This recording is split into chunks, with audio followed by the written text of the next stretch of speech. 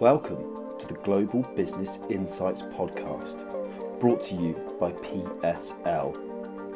I'm your host, Max Kent, and I'll be joined by my co-host, Dr. Charlotte de Brabant.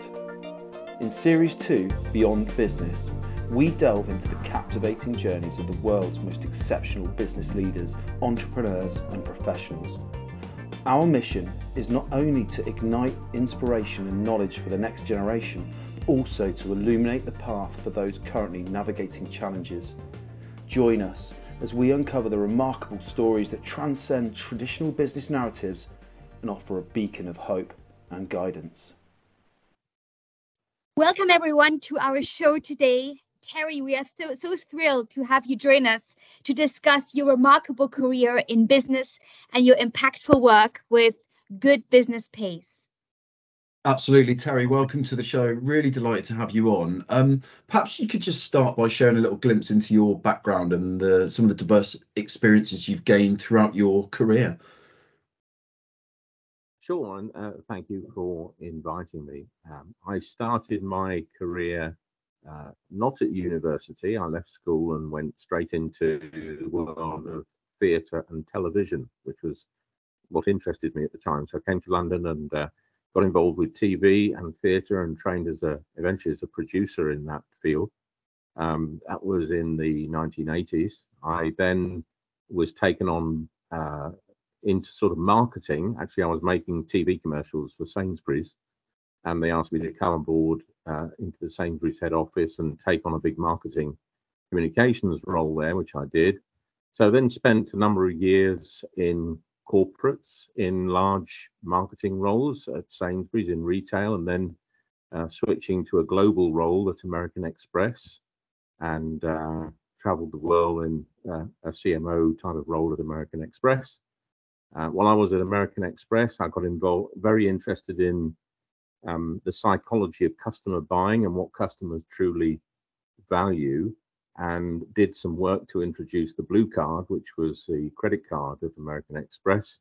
And while I was doing that, I was working or supported by Anderson Consulting, as they were called at the time, then to become Accenture. And I joined them because I was very impressed with their work in the late 1990s, initially as an associate partner, became a partner in the early 2000s at Accenture, stayed there for 12 years in change management, strategy and marketing roles.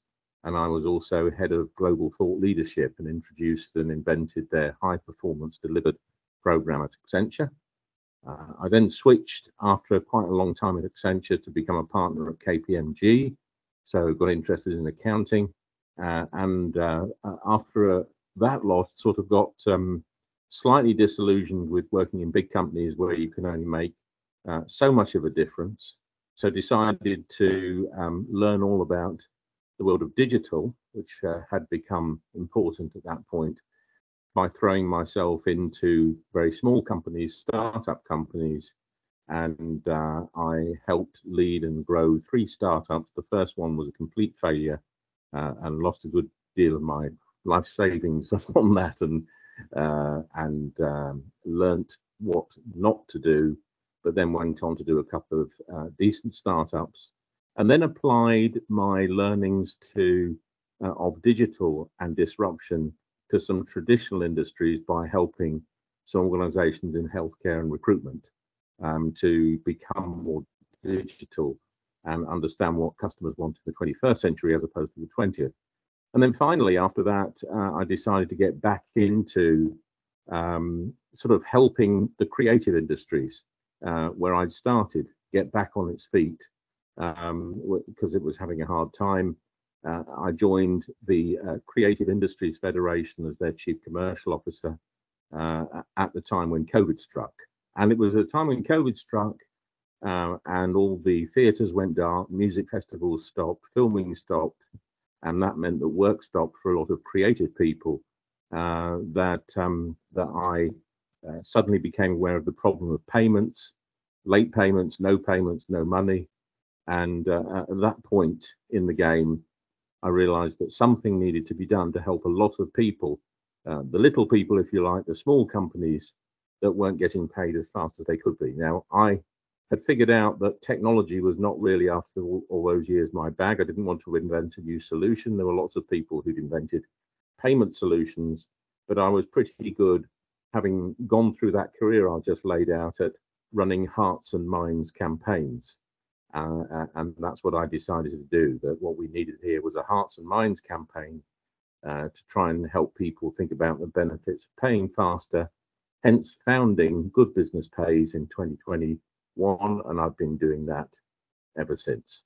So that's quite a lot of stuff over a long period of time that's brought me here. Absolutely, Terry, what a remarkable story. I'm really glad to have you on this podcast. You've mentioned that the genesis of Good Business Pays, it lies in addressing the issue of slow and late payments to all these small businesses. Maybe you can elaborate a little more on the detrimental impact this issue has on small businesses and the overall economy. Yes, sure. And it affects small businesses, mostly I would say in the B2B space, right? So if you're working in the B2C space, you've got a little shop or a business serving consumers, you generally take money across the counter for what you sell. The same is true when we go into a restaurant or we go into a supermarket. We pay for the goods and services that we take out of the store or we eat in the restaurant. It's not the same in B2B organizations and in small businesses in the B2B field, where you have to produce something or do some work. You then offer that on to another company, and then you wait to get paid. And this is where the problem starts, because as a small business, whether you are offering a service or whether you're making product, you have to buy stuff in, you have to pay for stuff and make stuff and do stuff before you get paid. And if it's a while before you get paid, then there's a gap between the time when you've paid the wages of your staff or your heating bill, or you fed your kids, actually, because there's a lot of small business owners, their business is their life. There's a gap between when you've paid out and you get paid. And if the payment time is very fast, that's okay, because you can take money out of your bank account, pay your employees, pay your heat and light bill, etc. And then you get paid and you've got a little profit, hopefully, there. However, if you're waiting 60, 90, 100 days, or if you're promised payment in 30 days and it just doesn't arrive, what are you going to do? You know, you have to keep raiding your own bank account. So the impact on the business, the small business, is that it can go out of business very quickly. 50,000 small businesses go out of business purely because of payment problems each year, according to the Federation of Small Business. And remember that each of those 50,000, assuming they have one employee, is one family. So that's 50,000 families in trouble. If they have two employees, that's 100,000 families in trouble. So the knock-on effect of this is actually very, very big. So with 6.5 million small businesses in the UK, 50,000 going bust because of this, who knows how many are still in trouble as a result of fast payment. But that's an illustration of the problems it causes. I think that's pretty stark figures there, Terry, and it's certainly something I've experienced myself with my own business and startups. And where you talk about in your intro section about the failed startup you experienced, I did that myself with a startup. My first startup failed, and that was for the same reasons, for late payment and not being paid on time. So it never really goes away when you're starting up, and it's the major factor in whether you sort of sink or swim. So I'm sure many people that resonates with. In a lot of the problem, I think, is when you're dealing with larger companies. A lot of the time, if you're a small business, especially this day and age with software, tech and things like that, where it's a very specific service that's delivered probably to a much larger company that needs that specific expertise and can't get it anywhere else. So the ticket price of that piece of work could be fairly significant for even for the large company. And even more significant to the small business in turn that's waiting for that payment. And that's where the problem is, because certainly in my experience, that larger company can may have longer payment terms, and that's just normal for them. And it's normal to not pay things on time, and sort of standard practice to keep the money for as long as you can do until you shout for it.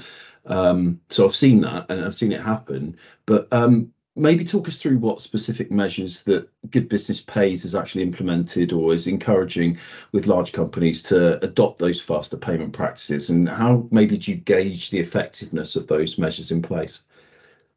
Well, the first thing to say is a few bits of the answer. One thing is we can only measure the payment practices of those companies that actually report their payment practices. And that's around, at the moment, 6,000 or 7,000 of the largest companies in the UK. There's a law in the UK that says the largest companies have to report their payment practices to the Department of Business and Trade every 6 months. So for those companies, we have a measure every 6 months. It's a self-reported measure, but it is a measure that says this is how long we take to pay our invoices. For the rest of business, and that's a lot of businesses, there is no reporting system, so who knows what goes on.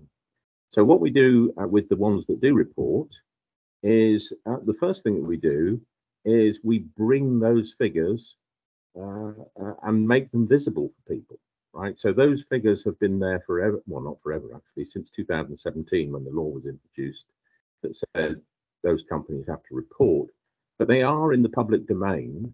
They are available for anyone to go and see. It is a bit tricky to go find them because they're quite hard to find. And even when you find the database that holds them, it's quite a complex database. So one of the things we did at Good Business Pays is to say, let's make payment data a bit more interesting, relevant, and dare I say fun to look at, because it's not really that much of an interesting topic, right? It is to me, but not to everybody. So we take a live feed from all that company data that comes into the government's DBT site. And on Good Business Pays, you can go there, you can put in the name of a large company, and it'll bring something up that looks a little bit like a car dashboard, easy to use, fun to use. And it says, this is how long this company takes to pay. Here's the sort of percentage of invoices that they pay late. And then there's a little dashboard underneath that tells you what percentage of their invoices are paid in under 30 days, 31 to 59, or over 60 days. So you instantly get a picture of every company and what their current payment performance is. The second thing that we do is we shine a light on the good and the bad in order to highlight for small businesses, here are a bunch of companies that would be great for you to work for because they're fast payers. On the other hand, here are a bunch of companies that I would avoid because you'll wait forever to get paid. And there are about sort of 10% at each end of the scale that I've just mentioned. There are about 10% of companies that are always very happy to pay fast, about 10% that are quite happy, it seems, to pay very slow, but there are about 80% in the middle that will swing either way. And we use a Good Business Pays, I would say, gamify a little bit, if you want to put it that way, the good and the bad, to try and persuade people to pay faster rather than slower. We do that through awards for people who pay fast. We do it through league tables. We do it through sort of naming and shaming the ones that are really bad. And what we're trying to do is to get people to behave differently, because although there's lots of technology out there, a lot of these sort of fast paying technologies have been around for quite a few years now. I'm still posting newspaper cuttings of slow payment from 45 years ago that are faster than people are paying today. So the fact that technology is there has not necessarily changed behavior, and the UK is one of the worst for payment culture in the world. Terry, thank you for sharing. And while Good Business Pays is focused on enhancing payment practices within the UK, how do you envision this initiative expanding to tackle this issue on a more global scale? And maybe you could elaborate what potential challenges and opportunities do you foresee in doing so? Well, I suppose that the good news is There aren't that many pieces of good news around payment practices at the moment. I'd like there to be more. But one of the good news pieces is that since we started campaigning 3 years ago, more people are talking about it as an important thing, and more people can see the payment record of companies. So there's a visibility to it. And in the way that people are talking about it, they're talking about it in other countries, not just in the UK. So Good Business Pays operates and campaigns in the UK, but we reach out to people who are interested in moving the dial in a positive way in other places. So, for example, the European Union has its own late payment directive, which is now getting up ahead of steam.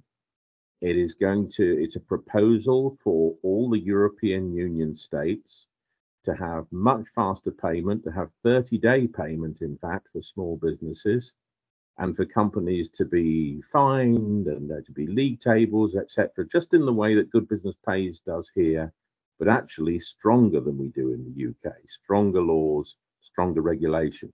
That's across the whole of the EU, which is very big. We have the same thing in Australia as well, where we work with the Small Business Commissioner's Office in Australia. They've taken all of the Good Business Pays procedures and the way we do it and are recommending to the Australian government that they have a similar thing to Good Business Pays in Australia. Now, why is this important? It's important because if you take a large multinational or global company, like, for example, Coca-Cola, that has a record of really poor payment, on average 127 days, I think it is at the moment, to pay in the UK. Obviously, the head office is in the US, but they will probably be paying slowly in multiple countries. And if multiple countries go back to Coca-Cola and say, no, we don't accept 127 days payment, especially for our small businesses, we'd like it to be 30 days. If that's said by multiple countries back to Coca-Cola's head office, the chances are that someone in finance there will say, let's just have one finance system that pays everybody in 30 days. We can't have a different finance system that pays different rates in different countries. It's too complicated. So that sort of bottom-up grassroots effort in multiple countries to expect multinationals to behave in a good way will have a very big effect, because each of those large multinationals will have thousands of suppliers. So there'll be a big ripple effect in many different countries if we get this right. I can see exactly how this is working for you, and it makes absolute sense. I mean, when you say it's a campaign, it really is. So this doesn't stop, does it? It starts and continues, and it's that growth of knowledge and everyone's experience in this and joining the fight really is what's going to help. And I think it's absolutely right that the bottom-up approach is correct, because, you know, just thinking of my dealings with some of those multinationals where you're looking at multiple ERP systems across various locations and trying to get one payment practice in place just from a software integration implementation perspective is a huge task, but it needs to change. So it's got to be campaigned through and worked through. So it then took me back to thinking about your comment at the start around winning hearts and minds, and how that's really been a key theme of your career, and how you've got to this point. So it makes absolute sense again of why you're here doing this, and it's really impressive to see your career in business, how that sort of spanned those roles and industries. Just coming back to that a little bit now, could you walk us through maybe some of those key highlights and turning points that shaped your journey and have brought you to this point? Well, I suppose there are a few important things that have, I suppose, milestones along the way. One of them was, I suppose, not going to university. I had to work harder to be accepted in large companies. But one of the things that so for example, when I landed in Accenture, somebody said to me, what university did you go to? I said, I didn't go to university. And they said, well, how on earth did they let you in here? So I was keen for, there was a bit of me that was very interested in fairness, and the fairness of people to be able to achieve their potential.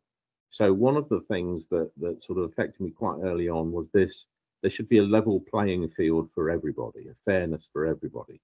And so in the late 1990s, I, outside work, founded the Talent Foundation, which was an organization set up to help people be the best they possibly could in the workplace. And it still exists today as a not-for-profit. It's achieved amazing things.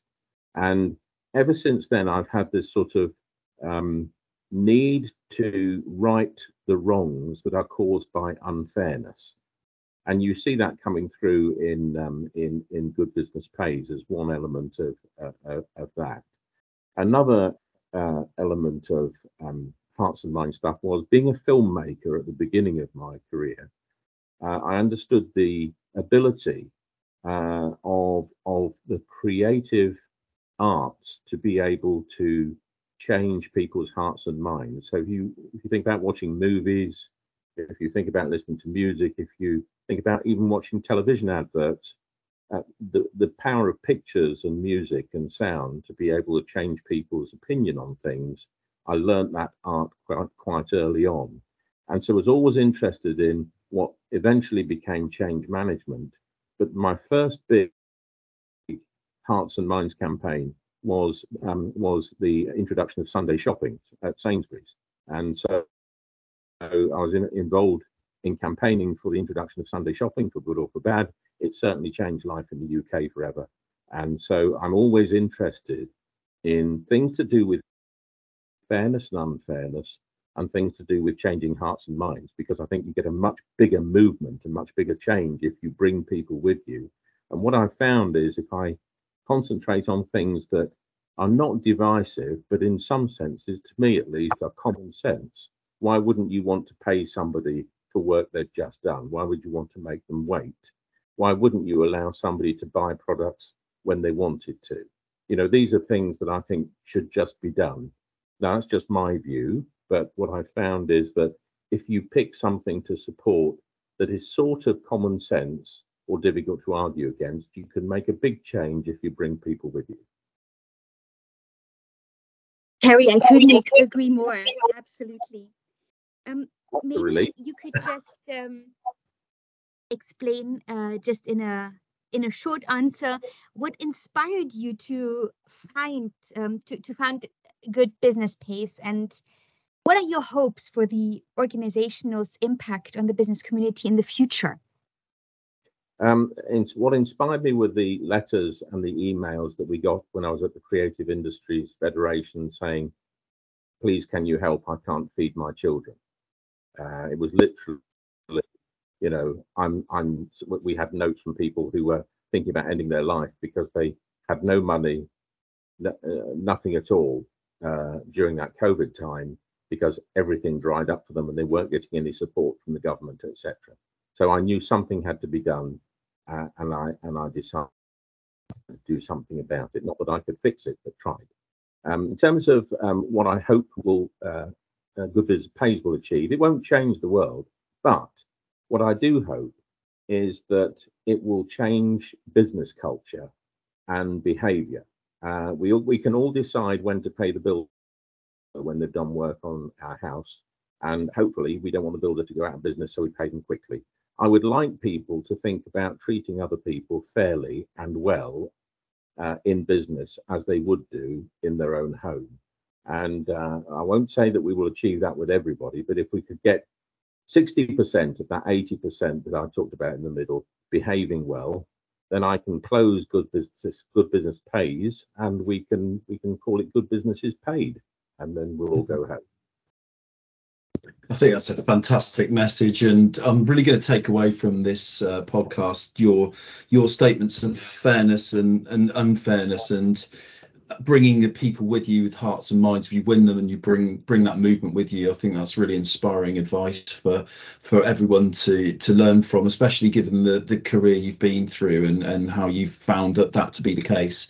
So just as a final parting thoughts as we close off, as a seasoned leader, is there any other advice you'd give to aspiring entrepreneurs or business professionals trying to navigate that kind of ever-changing landscape of the industry and achieving success? build your network. I would say to people, I'm a companion at the Chartered Management Institute. Young managers say, or young executives wanting to be managers say, what tips have you got? I say, build your network, because even if you're just entering the workforce today, the person that's sitting on the opposite side of the table to you on the client side will one day perhaps be a CEO, and you will one day perhaps own a company wanting to sell to a CEO. Build your network, maintain your network, because that's always the thing that will make you stand out from the next person. Terry, thank you so much for sharing your inspirational insights today. And also thank you for all of our listeners for joining in once again. Indeed. Thank you very much, Terry. It's been a fantastic session. Really, really pleased to have you on. And I hope that getting this message out on our podcast just at least helps push that message and wins a few more hearts and minds for you. So thanks again, once again, Terry. Thank you for inviting me.